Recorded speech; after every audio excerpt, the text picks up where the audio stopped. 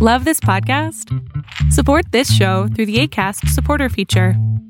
It's up to you how much you give, and there's no regular commitment. Just click the link in the show description to support now.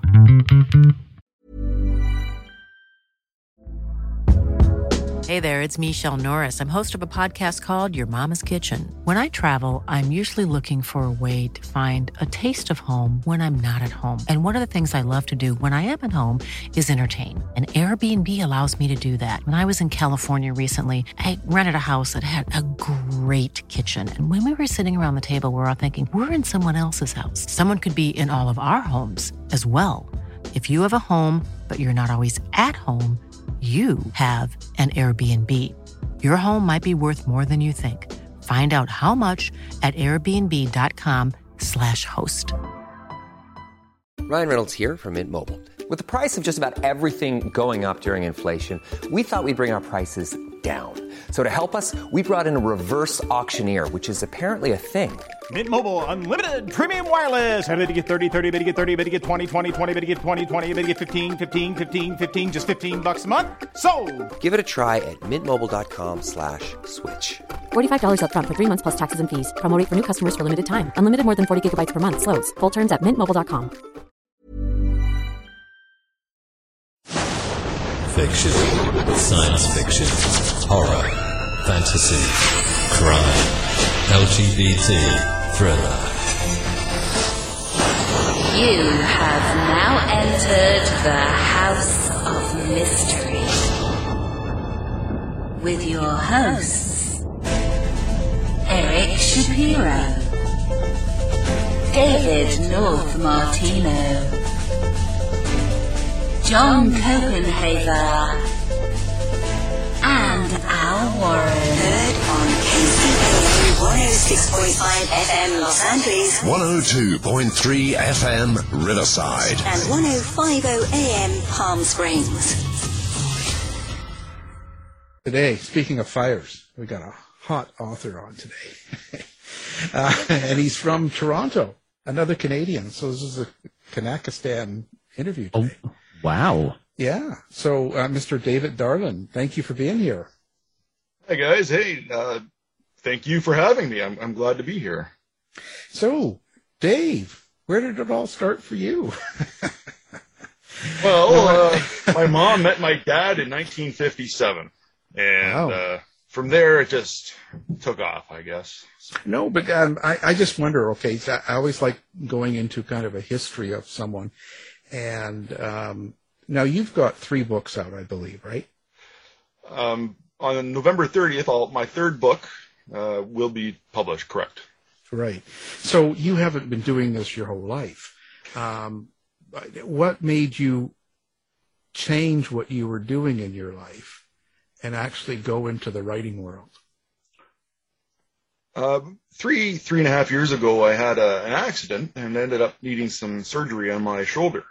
And as I was recovering, I was reading about a novel a day. I've always been a prolific reader, and turning around, I was just devouring books as I was recovering. And then one day I read a book, and I'm not going to name the name or title. However, it was, I think, horrible. I couldn't get into it. I thought it was garbage, and I put it down. I didn't want to waste my time. And my words set my path. My words were, I could write a better book than this. And I had several more weeks off recovering, so I decided, hey, what else am I going to do? Let's do this. So that's how it all started. Well, that's interesting, but did you already have confidence enough in your writing itself? Absolutely no. Nothing to speak of, really. I had a grade 12 English class where we did creative writing. So that was several decades ago. And I was going to say, what was that, back in the 70s or something? We had a chisel and our work onto stone tablets back then. Yes. Well, no, but what I'm trying to get at is what was it that made you brave enough? What I always call this courage, because there's got to be a lot of courage in someone that spends their life doing one or two things, or spending their life doing whatever career they're in. And even if they get into an accident or something stops them, and you're going to have to do something else, and you might really love reading, you might also love playing guitar, you might doing all these things, but you never went to be a rock star. So what is it that gave you the courage, or was there something that happened that made you think, okay, I could actually publish this. This is good enough? I grew up in Ajax, just east of Toronto in Ontario, and one of my buddies, a close friend, his name is Jonas Saul. He ended up moving out to British Columbia and traveling around. So we lost touch for a few years, about 10, 15 years. And then we discovered each other again on Facebook. And one of the few things I enjoy about that social media. And I turned around and I asked him what he's doing. And lo and behold, he's been writing. And he has written over 40 novels, screenplays. He's written short stories, standalone novels, and he's doing quite well. His one series has been opted for by Hollywood, and it's going into production. So he just got the high five from that. And so I've sent him some of my writings, and as we're reconnecting, and like I said, I had nothing else to do while I'm recovering from shoulder surgery, and he thought it was great, and he says, keep going. Mm-hmm. So, wow, that was amazing. That was just a little bit of the encouragement I needed, and from there I haven't stopped. Wow. So just having that confidence with someone that does it for a living gave you enough to go. For sure. Did you actually go out to publishers and send them the first thing that you wrote, or did you just do it yourself? For sure. I don't want to say the trap every new writer gets into, is I wrote something, you made some quick edits on it, somebody else looked at it, some quick edits, and you start firing off those query letters to your traditional agents and publishers. And lo and behold, rejection letters keep coming back. So at one point I turned around and said, hey, I think I'm just going to go ahead and self-publish. That's what my friend Jonas did, and he's doing quite well. So when I did do that, and then I had the initial burst of sales from friends and family and a few others. And then I talked to a real editor. Yeah. So I made the mistake. I went with a second-year University of Toronto English student who offered her services for a very discounted price for editing. And I jumped on it. And lo and behold, it just wasn't good. So I did talk to another editor, and after talking with him, I pulled my novel down from self-publishing within 6 weeks of having it gone up. Wow. And from there, I ended up working on it for 25 months. Total revision, added 17,000 words, rewrote the story several times before I felt comfortable enough about putting it back up. And that was Serve in the Shadows Recruitment. Wow. So it's kind of like a real learning book for you. Yes. to say the least. Yes. I learned so much. It's just, I know there's still so much more to learn. I'm more confident now, and I know how to prepare things better and work with an editor, a proofreader, line edits, you name it. Even the graphics designer now for my novels. And it's just a world of knowledge that I didn't really know back then. But I didn't let that hold me back. I put my shoulder down and I leaned into it and eventually overcame all that. Well, I think that's really important because even I do some self-publishing as well, and I think that it's so important to have all of that done because there's, the downfall with self-publishing is there's so much, I don't know how to say it. I don't want to, we've just got a lot of stuff out there that's not very good, and mainly it's not very good, I would say, because it hasn't been edited or properly, I don't know, formatted or something. There's just something, people are just getting things out, and it's just not, it would be so much better if they took more time. I've read some novels that you wouldn't know if it was self-published or traditionally published. They're just phenomenal novels. Ended up being self-published because the effort and the energy went into it to ramp up the production, and that's where I'm at now. Yeah, well, it makes such a difference. I think that if you get a good editor or a good proofreader or both, and line editors, and you have all that stuff, they're just making the book better, right? So people have to realize that, but that's kind of my say. So now you're working. This is book 2 of a series, the Noah Hunter series. Who is Noah Hunter? Noah Hunter is a small town cop. I went the route of Stephen King and created my own small town. Instead of in Maine, I'm using Wyoming. And the town's name is Arrow Point.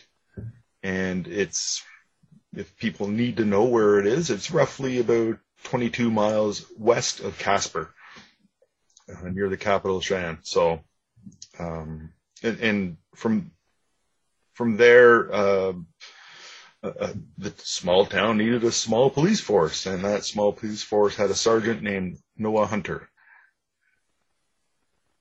But, I have to say, when you have Noah Hunter, how do you get into that character's head? Or let's talk about your character. Is this someone that you've met before, you've seen? Is it kind of you in a place that you'd like to be? Where does this character come from? I wanted a character that was your average person doing an average job. He's nothing special. He's not a CIA operative with the whole government behind him with all their resources. He's not an army personnel. He's just a police force officer. He's a sergeant. So, however, he has one determination that I am envious of, and that's one character that I'm envious of, and it's his determination. So he doesn't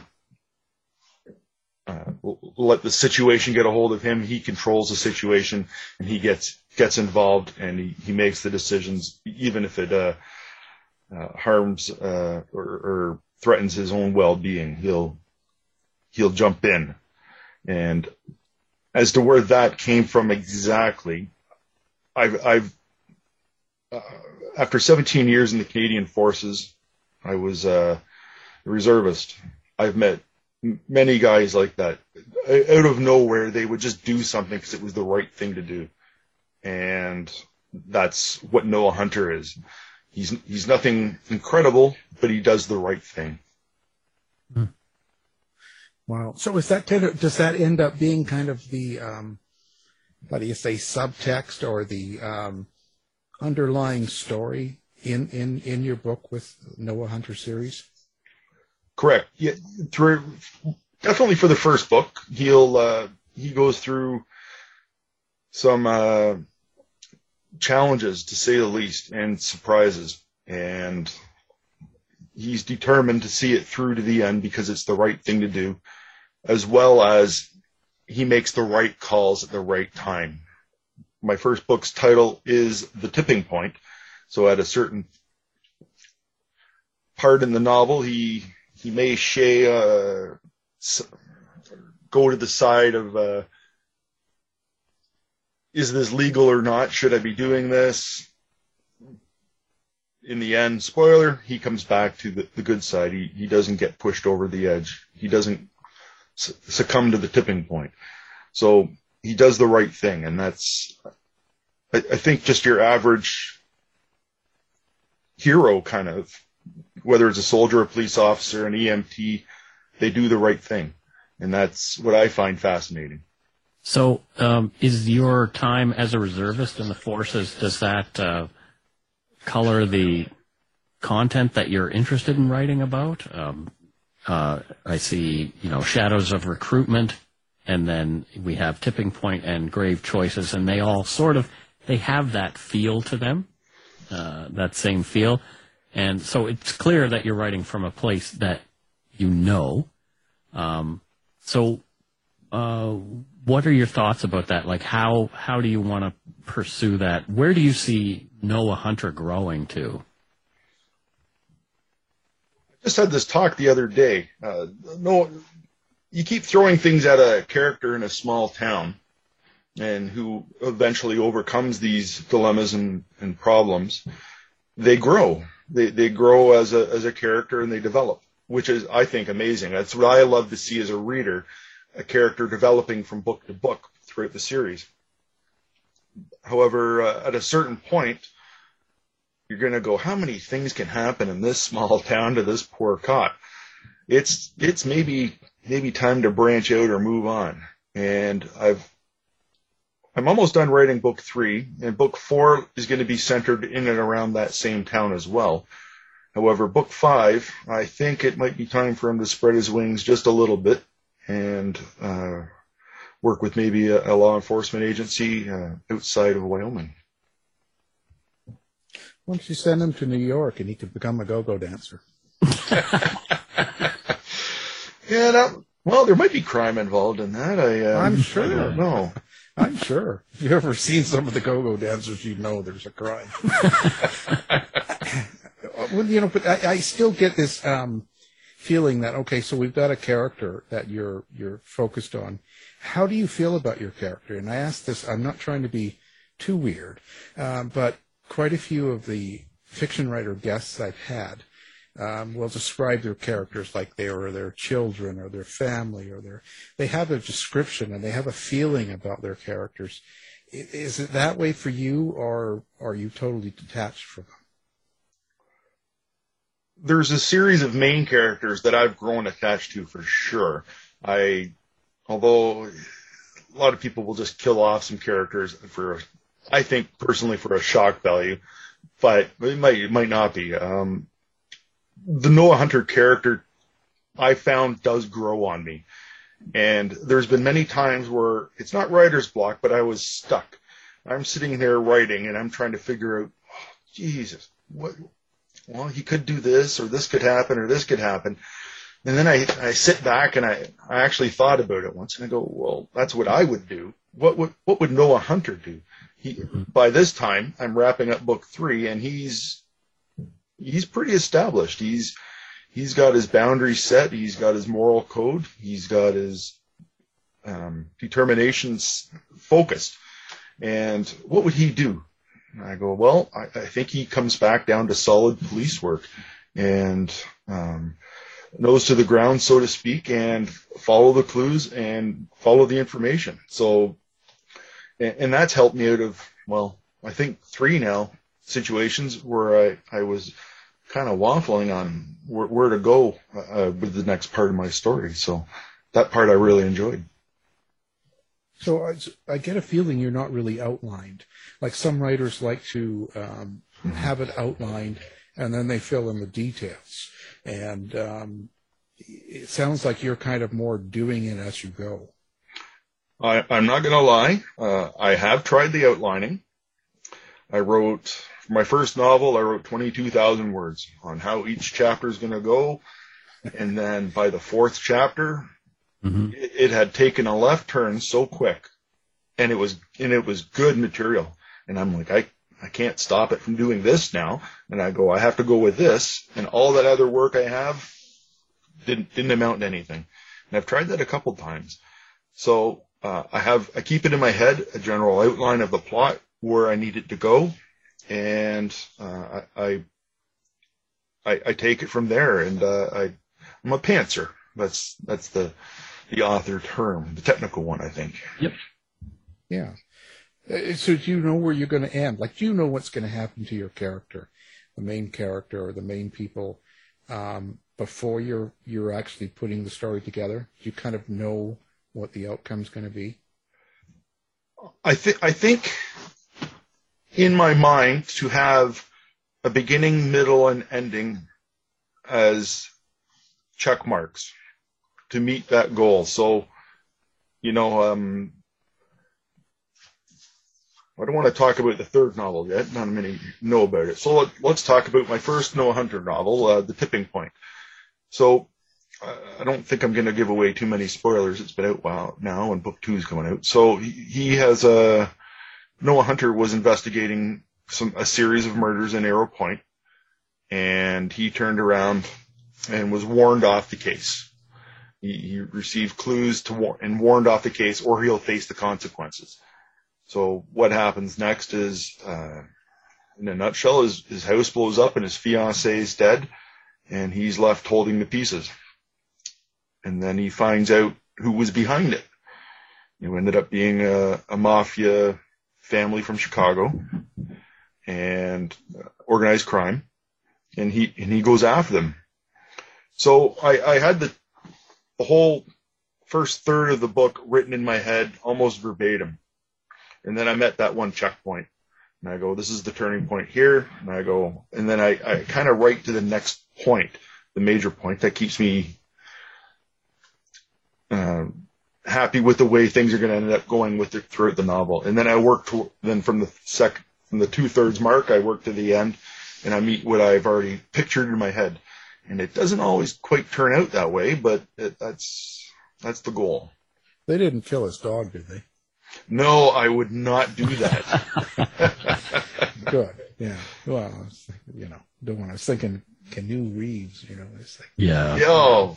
Yeah. Speaking of Canadians, yeah. Yeah, there you go. When you do this, but does each book stand alone in the series? Like, could someone pick up just book 2 without having read book 1 and they'll still get a good story? Correct. While I always encourage all readers to read from the beginning of each series, it's not always possible, especially if you're doing something like Vince Flynn or C.J. Box, and I go, you're into the book 20s before you pick one up.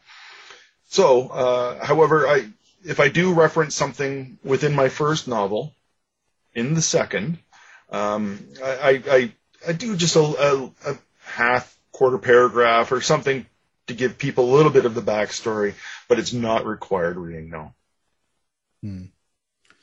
Now, with dealing with policing and that, are you kind of cautious about what kind of crimes or what kind of things you're going to include in this, especially with it being so hot in the U.S., like with all of the, the big cases making news and everyone's watching these trials and there's a lot of race issues and stuff.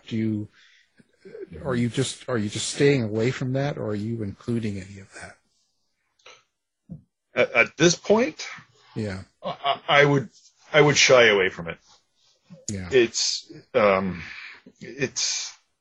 controversial, and while I don't know the numbers enough to give you a percentage rate, like only 3% of the people are bothered by this. Well, if that 3% are readers, then they're not going to even want to pick up my novel, and if they don't tell word of bad mouth, I'm not exactly sure.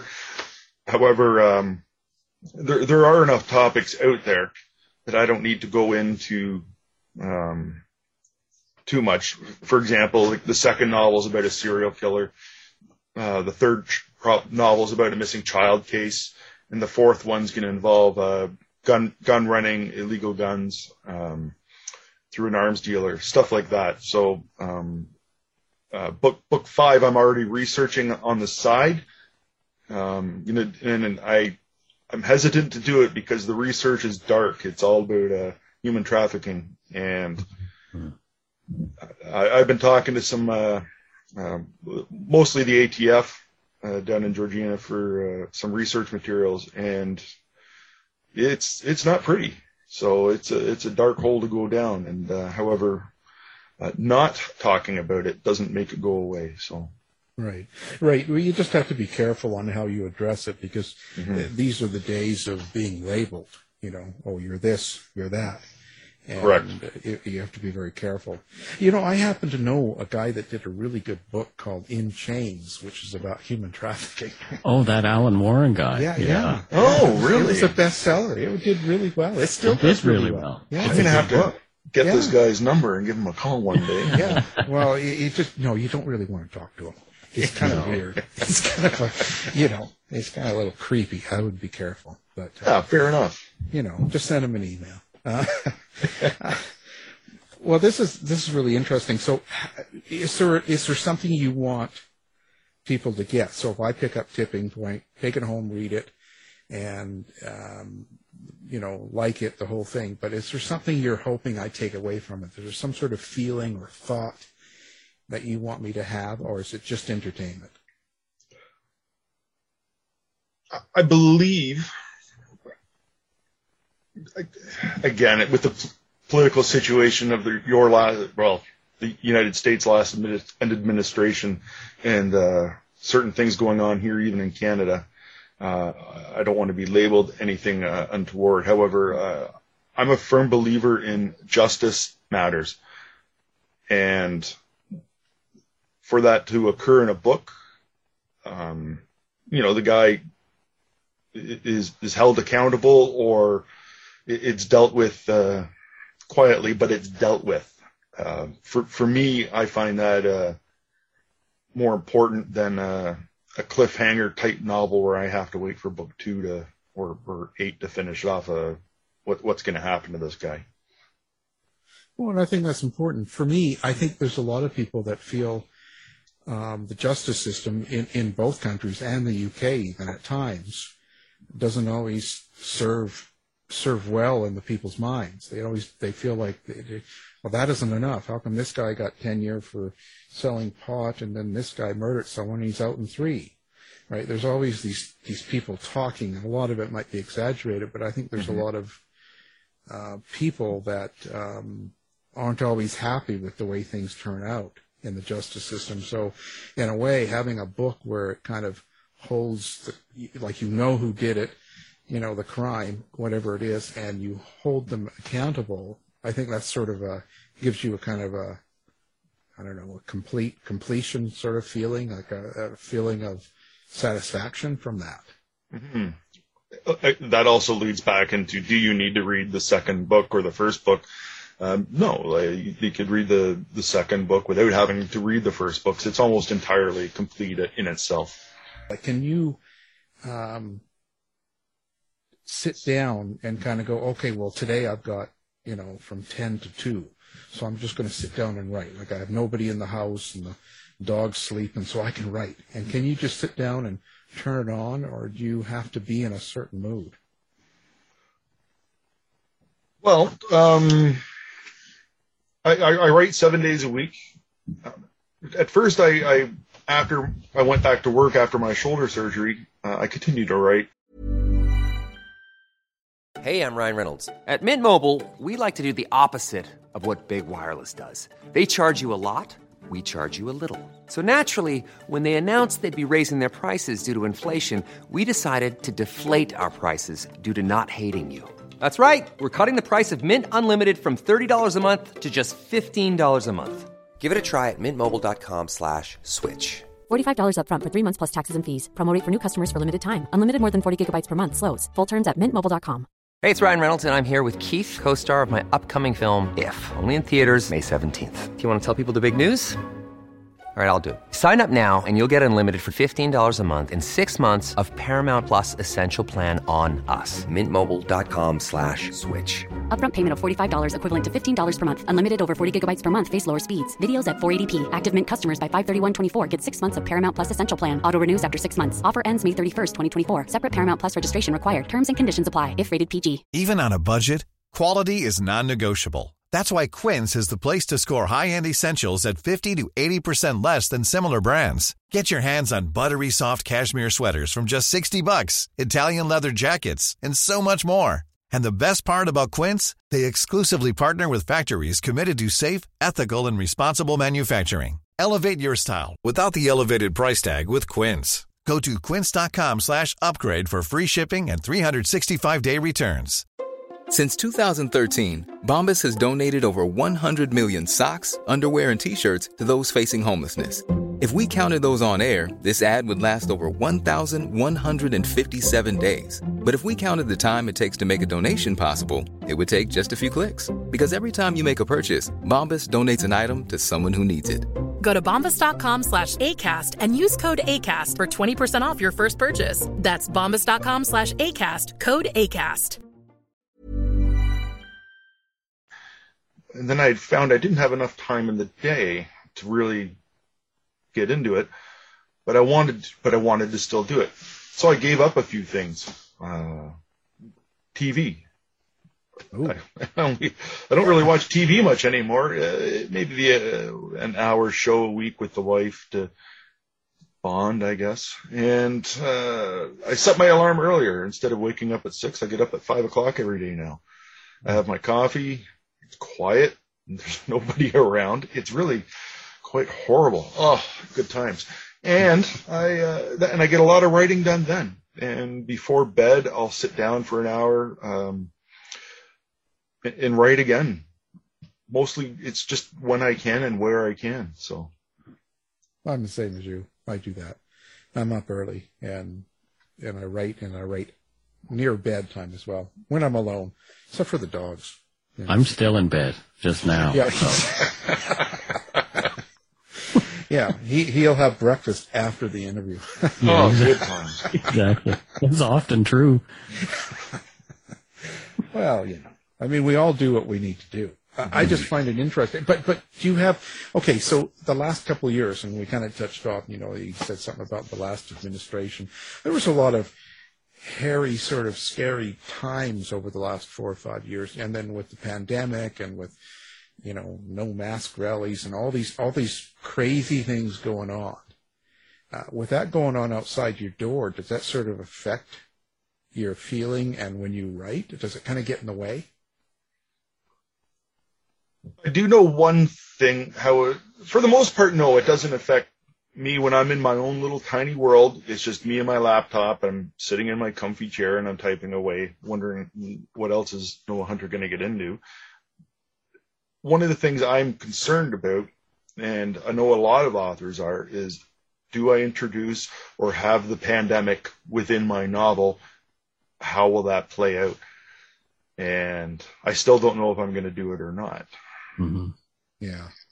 I think it's one of those things that you can avoid safely right now, because I don't think we know how it's going to end. I don't think we know where it's going. Like when you're dealing with, I do older stories and crimes that happen, we kind of know what's happened in that time. We know Hitler lost, let's say, right. You can get, it could have, yeah, he did, really. Oh, no. Yeah, he went to the moon. Okay, he's hanging out in the moon with yeah. aliens and all that. JFK too, I think. Yeah, reptile. Yeah, JFK Jr.'s coming back. Oh, too soon, guys. Too soon. Yeah. Oh my God. Sorry if that's what you believe. That's what you believe. I'm not here to say. No, I'm not sorry. If you believe it, you're crazy. I'm over trying to be polite now. I'm just over it because it starts to get into the way of our lives, our just our sanity. We've got enough to deal with. We don't need these insane people spouting out. I'm just over it. I'm just over it. I was so held my tongue for a couple of years. Oh, you don't want to get into that. They won't listen to your show. They'll call you names. It's like, I'm over it. Call me names. It's just crazy. But having said all of that, and it's my opinion only, so send me the hate mail. I enjoy it. But so I would stay away from something like that because you could get it wrong. You don't know what's coming down the pike, so to speak, right? So right now my mindset is as a reader, I like to read a novel to escape. I don't want to say reality, or take my mind away from things, or enjoy an adventure that I can't go on. And when I'm reading about somebody having an adventure, still dealing with all the problems that I have to deal with every day, wearing masks or getting a fifth booster shot, it's just, I don't think that'd be something I'd want in a novel as a reader. So that's where I'm leaning right now as a writer, to not include that. Yeah. No, that makes sense. But, you know, having that darkness outside your door, so you have zombies outside your window when you're sitting in your chair typing. Of course, yes. But do you think that makes your writing get a little darker? You know, maybe even without knowing, because I think a lot of things go on in the world around us. Like when you talk to people that really know serial killers, for instance, from 60s and 70s, they were saying, well, you had a lot of people that were kids of parents that came back from the war, the way their dad treated the son type thing as growing up. So like Peter Vronsky, he talks a lot about that. And it might be true, but at the same time, then what are the kids that we're creating now? So if this society has this kind of effect on the people around us, do you ever think that maybe it has an effect on you as a writer without you really knowing? Like, would you look back in 10 years and kind of go, and you start looking through Tipping Point and you go, ooh, I guess I was a little bit angry here or something. I'm just throwing that out there. Do you think it affects you in that way? As a whole, no. Where I am with my friends and family, and I'm not experiencing, and never really did experience a horrific series of deaths, restrictions. We did have to wear masks. Could we go out to the bars and pubs? No, we couldn't. However, I'm 51. I'm not going out to a bar and pub anyway right now. I like being in bed by 9. So, did that affect me in that regard? Yeah, I had to stay home more. What did I get from that? For me, it gave me more time to write, and I'm certainly taking advantage of it. I wrote 4 novels last year, and I'm on track for 3 next year. So, well, things are looking up. I mean, they freed Brittany. Yeah, well, you can't go wrong with that. I mean, hey, things are looking up. Things are getting better. Poor girl. Yeah, the poor girl. Well, yeah, so hey. So do you ever think that you're going to go, when you say you'll kind of touch off on maybe some other things, you don't want to stick in the same small town? And I get that. There was a show I was on Netflix or somebody that I watched, and it was a small town sheriff, and his few people, and the same thing, after so many things happen, you start to think, boy, that's a pretty bad town for only 150 people. Yeah.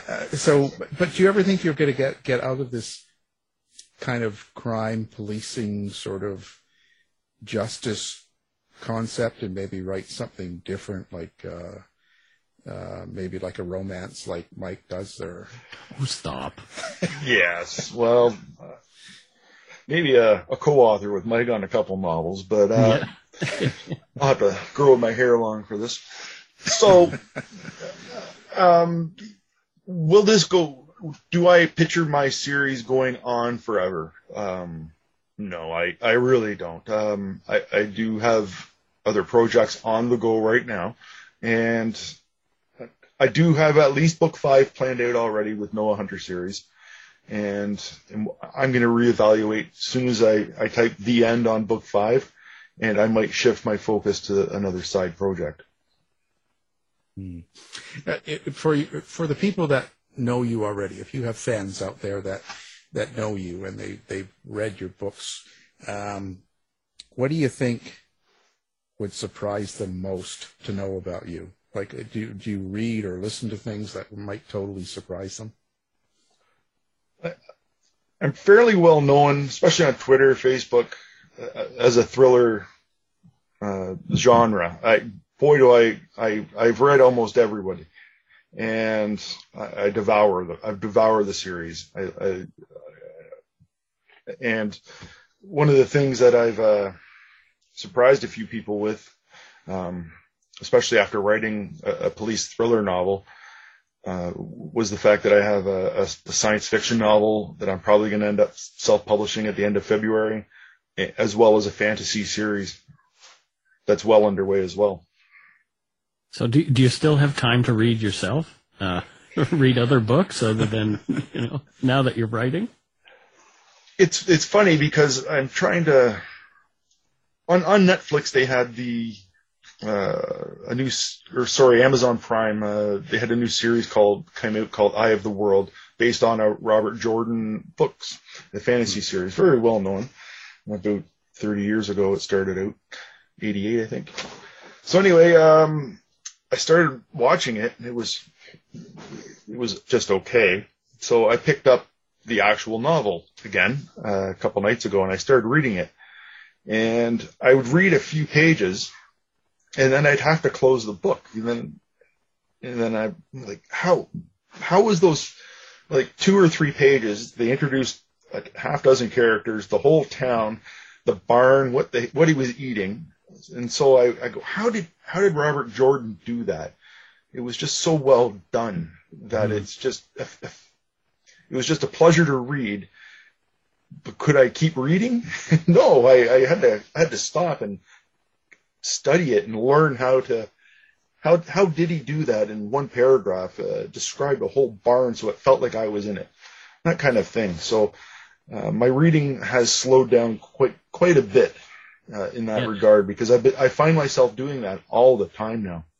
Yeah, so you find that now that you're writing yourself, the way you react to a book you're reading is much different. You tend to analyze it a lot more.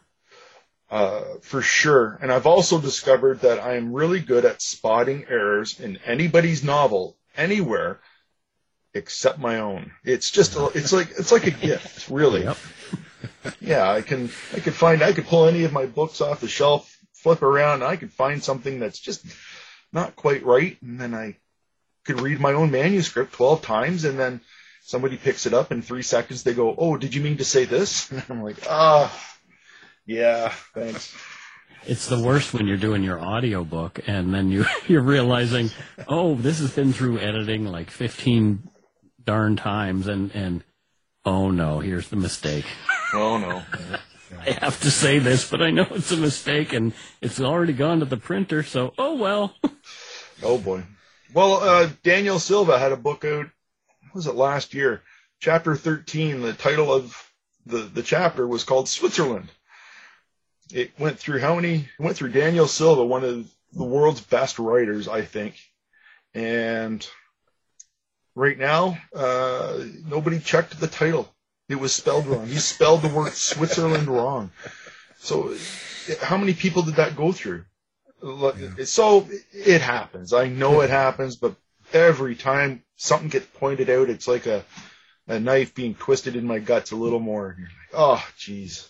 So. Yeah. Oh, yeah. We all know that. I'll actually look through your book and I'll let you know. Oh, thank you very much. Oh, I can't wait for that email. No, I'll post it online. So who are your favorite authors then? Who do you look for inspiration, or who do you like to read?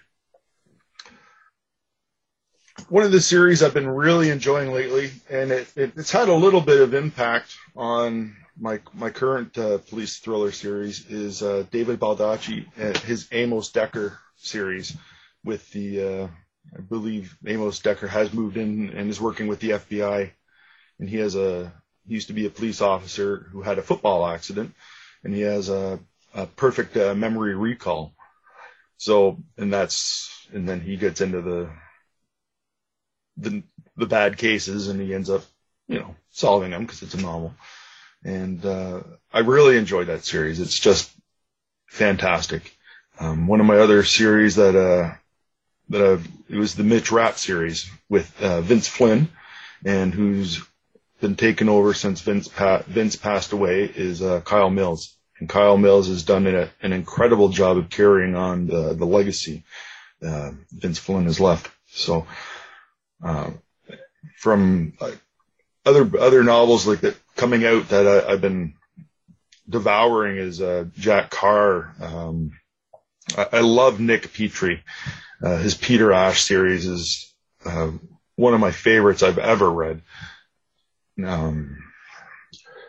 I also like the science fiction fantasy stuff from Greg Bear, like I already mentioned, Robert Jordan, L.E. Modesitt Jr. So there's quite a bit of material for me to read in my background there. Yeah, that's interesting. It's quite a science fiction into crime. I wonder, so do you like the older science fiction, or is the newer stuff? Because it's quite different. Do you like? Well, when I first started, well, yeah, for sure. When I first started reading it, it wasn't older science fiction. So, Robert A. Heinlein, I think, is a trendsetter. He created so many wonderful, beautiful novels. Same with Dean Foster, Alan Dean Foster. Sorry. Mm-hmm. It's just I love that kind of stuff. It was just amazing back then in the early '80s. That's what I was right into. So as to like Greg Bear, Ender's Game, stuff like that, it's just also good. It seems to be I don't want to say a dying genre. However, it's not as I'm trying to think of how to say this properly here. It just doesn't seem to be getting the attention that it used to. So yeah, but these things come and go, and I think it's the science fiction's got, with the fantasy and all the different subgenres of it. It's just kind of it's almost crazy. I can't keep up with how many different types and hard science fiction and fantasy and young fantasy and urban, and it's like I'm getting a lot of names, and it's just like it's hard for me to decide which is whatever happened to the old Voyage to the Bottom of the Sea. Yeah. Yeah, I had to look up what steampunk meant. Oh yeah, that was like seriously, guys? Come on, it's just science fiction. Science fiction. Move on. I had that yesterday, and he was a steampunk, and it's like, what is steampunk? What do you mean? Yeah, it sounds like a band from the '80s. yeah, I'm good with that. Well, one of the things I really like to do is write in the thriller genre. However, one of the other side projects I have is a fantasy series. I'm talking magic, swinging the swords, all that good stuff. However, I found I'm having difficulty writing in the same capacity as Tolkien or Robert Jordan or any of those. So I'm writing the fantasy series as if it's a thriller, a modern thriller with, shortened chapters, more action, descriptive action, more tense. So it'll entice the reader, bring him in, instead of 5 pages describing the meal this guy had as he's getting on his horse. I'm getting right into the action of it. So then I think I'm hoping I'm putting a really good new twist on it, on an older genre. Well, yeah. You just say you're doing a new type, and if people don't like it, you can say you're ahead of your time.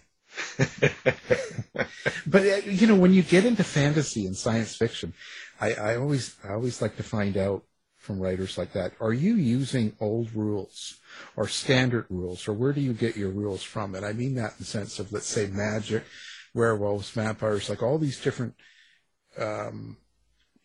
mythical kind of creatures and stuff. There's certain rules that have been applied to them. They can't go out in the daylight, the cross, all these sort of, and even with magic, do you sort of absorb what's already sort of said about magic, for instance, like you said that, or do you kind of create your own right from scratch? I found the fantasy series that I'm currently writing, I'm halfway through book 2 right now, is based around the magic in this realm is based off gems. Some of these gems have certain properties, and others have grant some abilities to a select few. And has that been done before? You know what? It may have. I can't recall. So it's new to me what I'm creating. However, I do know if you give 5 authors a detailed subject list of how you're going to write a novel, and you'll get 5 different results.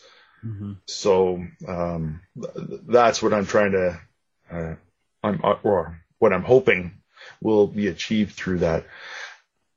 As for, the rules set by vampires and whatnot, well, maybe he's an atheist. The cross doesn't work on him. Exactly. I like that. Sure, why not? I can go with that. Sure. I'm for that. There you go. I'd like to see that. Well, the good part is it's my world, whether it's a police thriller novel or a science fiction or a time travel novel coming out in February. It's my world. I can do what I want in it, and hopefully the reader will like it and follow me along for the journey. Groovy. How do you like to interact with your people? Do you like interacting with readers and people and exchanging? And do you like social media and that whole thing, or are you kind of shy away from it?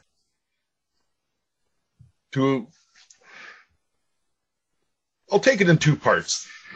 Do I like interacting with my reader? Yes. Oh my God. Sometimes the feedback is what you need to get through a day and to sit your butt down in the chair and write again, to keep going. It's your motivation. This guy I've never met before messaged me. He's from India, and he goes, I loved your book. He goes, I thought it was incredible, and the fact that you did it as a self-published and you had to go through all that yourself and didn't have the big agency behind you. And he goes, I liked it better for that because you did a great job. And he goes, I liked it better than that traditionally published novel that just came out and everybody was bragging about. And I go, well, thank you. The motivation right there. Now,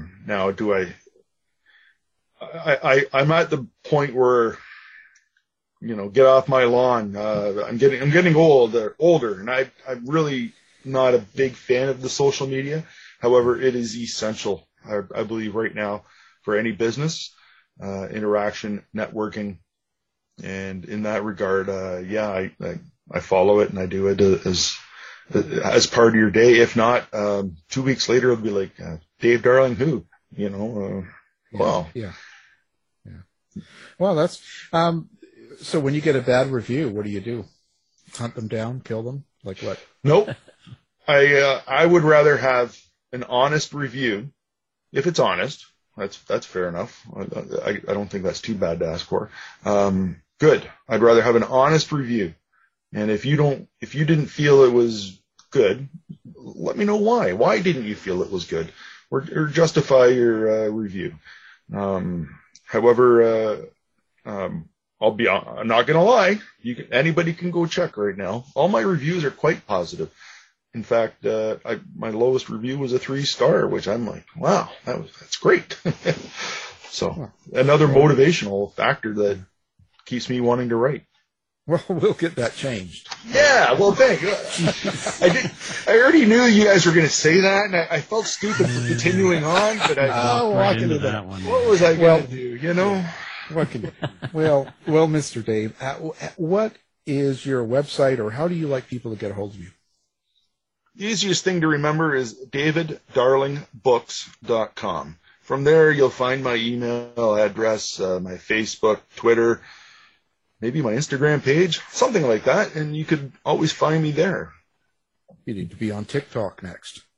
I didn't think I was ever going to do it. My wife said, people are selling books through TikTok. And I go, no, are you serious? So, yeah, I joined TikTok as well. And actually, I had a few sales, so I was kind of pleased with that. It's going well. Well, great. Now, the book we're talking about, you've got the new book coming out here on November 30th here, which when this airs, it'll just be yesterday. So it's called Grave Choices, and it's part 2, or book 2, I should say, of the Noah Hunter series. And book 1 is already out. You should get it, The Tipping Point. And these are must-buy books for the thriller suspense fan. So our guest is the author of these books, Mr. David Darling. Thank you for being here. No problem. Thank you, Alan, and thank you, Mike, for having me and putting up with me. It was just an almost pleasure. Almost. Get the latest news and opinions from Eric Shapiro from the House of Mystery website in the Shapiro Report. To find out more about our show, guests, or to listen to past shows from our archive, please go to www.houseofmysteryradio.com. Show's over for now. Was it as good for you as it was for me? Well, good night. This has been a production of Something Weird Media. I'll be back. Hey, it's Paige DeSorbo from Giggly Squad. High quality fashion without the price tag. Say hello to Quince. I'm snagging high-end essentials like cozy cashmere sweaters, sleek leather jackets, fine jewelry, and so much more. With Quince being 50 to 80% less than similar brands. And they partner with factories that prioritize safe, ethical, and responsible manufacturing. I love that. Luxury quality within reach. Go to quince.com/style to get free shipping and 365-day returns on your next order. Quince.com/style. Planning for your next trip? Elevate your travel style with Quince. Quince has all the jet-setting essentials you'll want for your next getaway, like European linen, premium luggage options, buttery soft Italian leather bags, and so much more. And is all priced at 50 to 80% less than similar brands. Plus, Quince only works with factories that use safe and ethical manufacturing practices. Pack your bags with high-quality essentials you'll be wearing for vacations to come with Quince. Go to quince.com/pack for free shipping and 365-day returns. When you make decisions for your company, you look for the no-brainers. And if you have a lot of mailing to do, Stamps.com is the ultimate no-brainer. It streamlines your processes to make your business more efficient, which makes you less busy. Mail checks, invoices, legal documents, and everything you need to keep your business running with Stamps.com. Seamlessly connect with every major marketplace and shopping cart. Schedule package pickups and see your cheapest and fastest shipping options from different carriers. With rates up to 89% off USPS and UPS rates. And with the Stamps.com mobile app, you can take care of mailing and shipping wherever you are. Make the same no-brainer decision as over 1 million other businesses with Stamps.com. Sign up with code PROGRAM for a 4-week trial, plus free postage and a free digital scale. No long-term commitments or contracts. That's Stamps.com. Code PROGRAM. You've been listening to the House of Mystery radio show. To find out more about our guests, hosts, or shows, go to www.houseofmystery.com. Show's over for now. Was it as good for you as it was for me? Well, good night. This has been a production of Something Weird Media. I'll be back.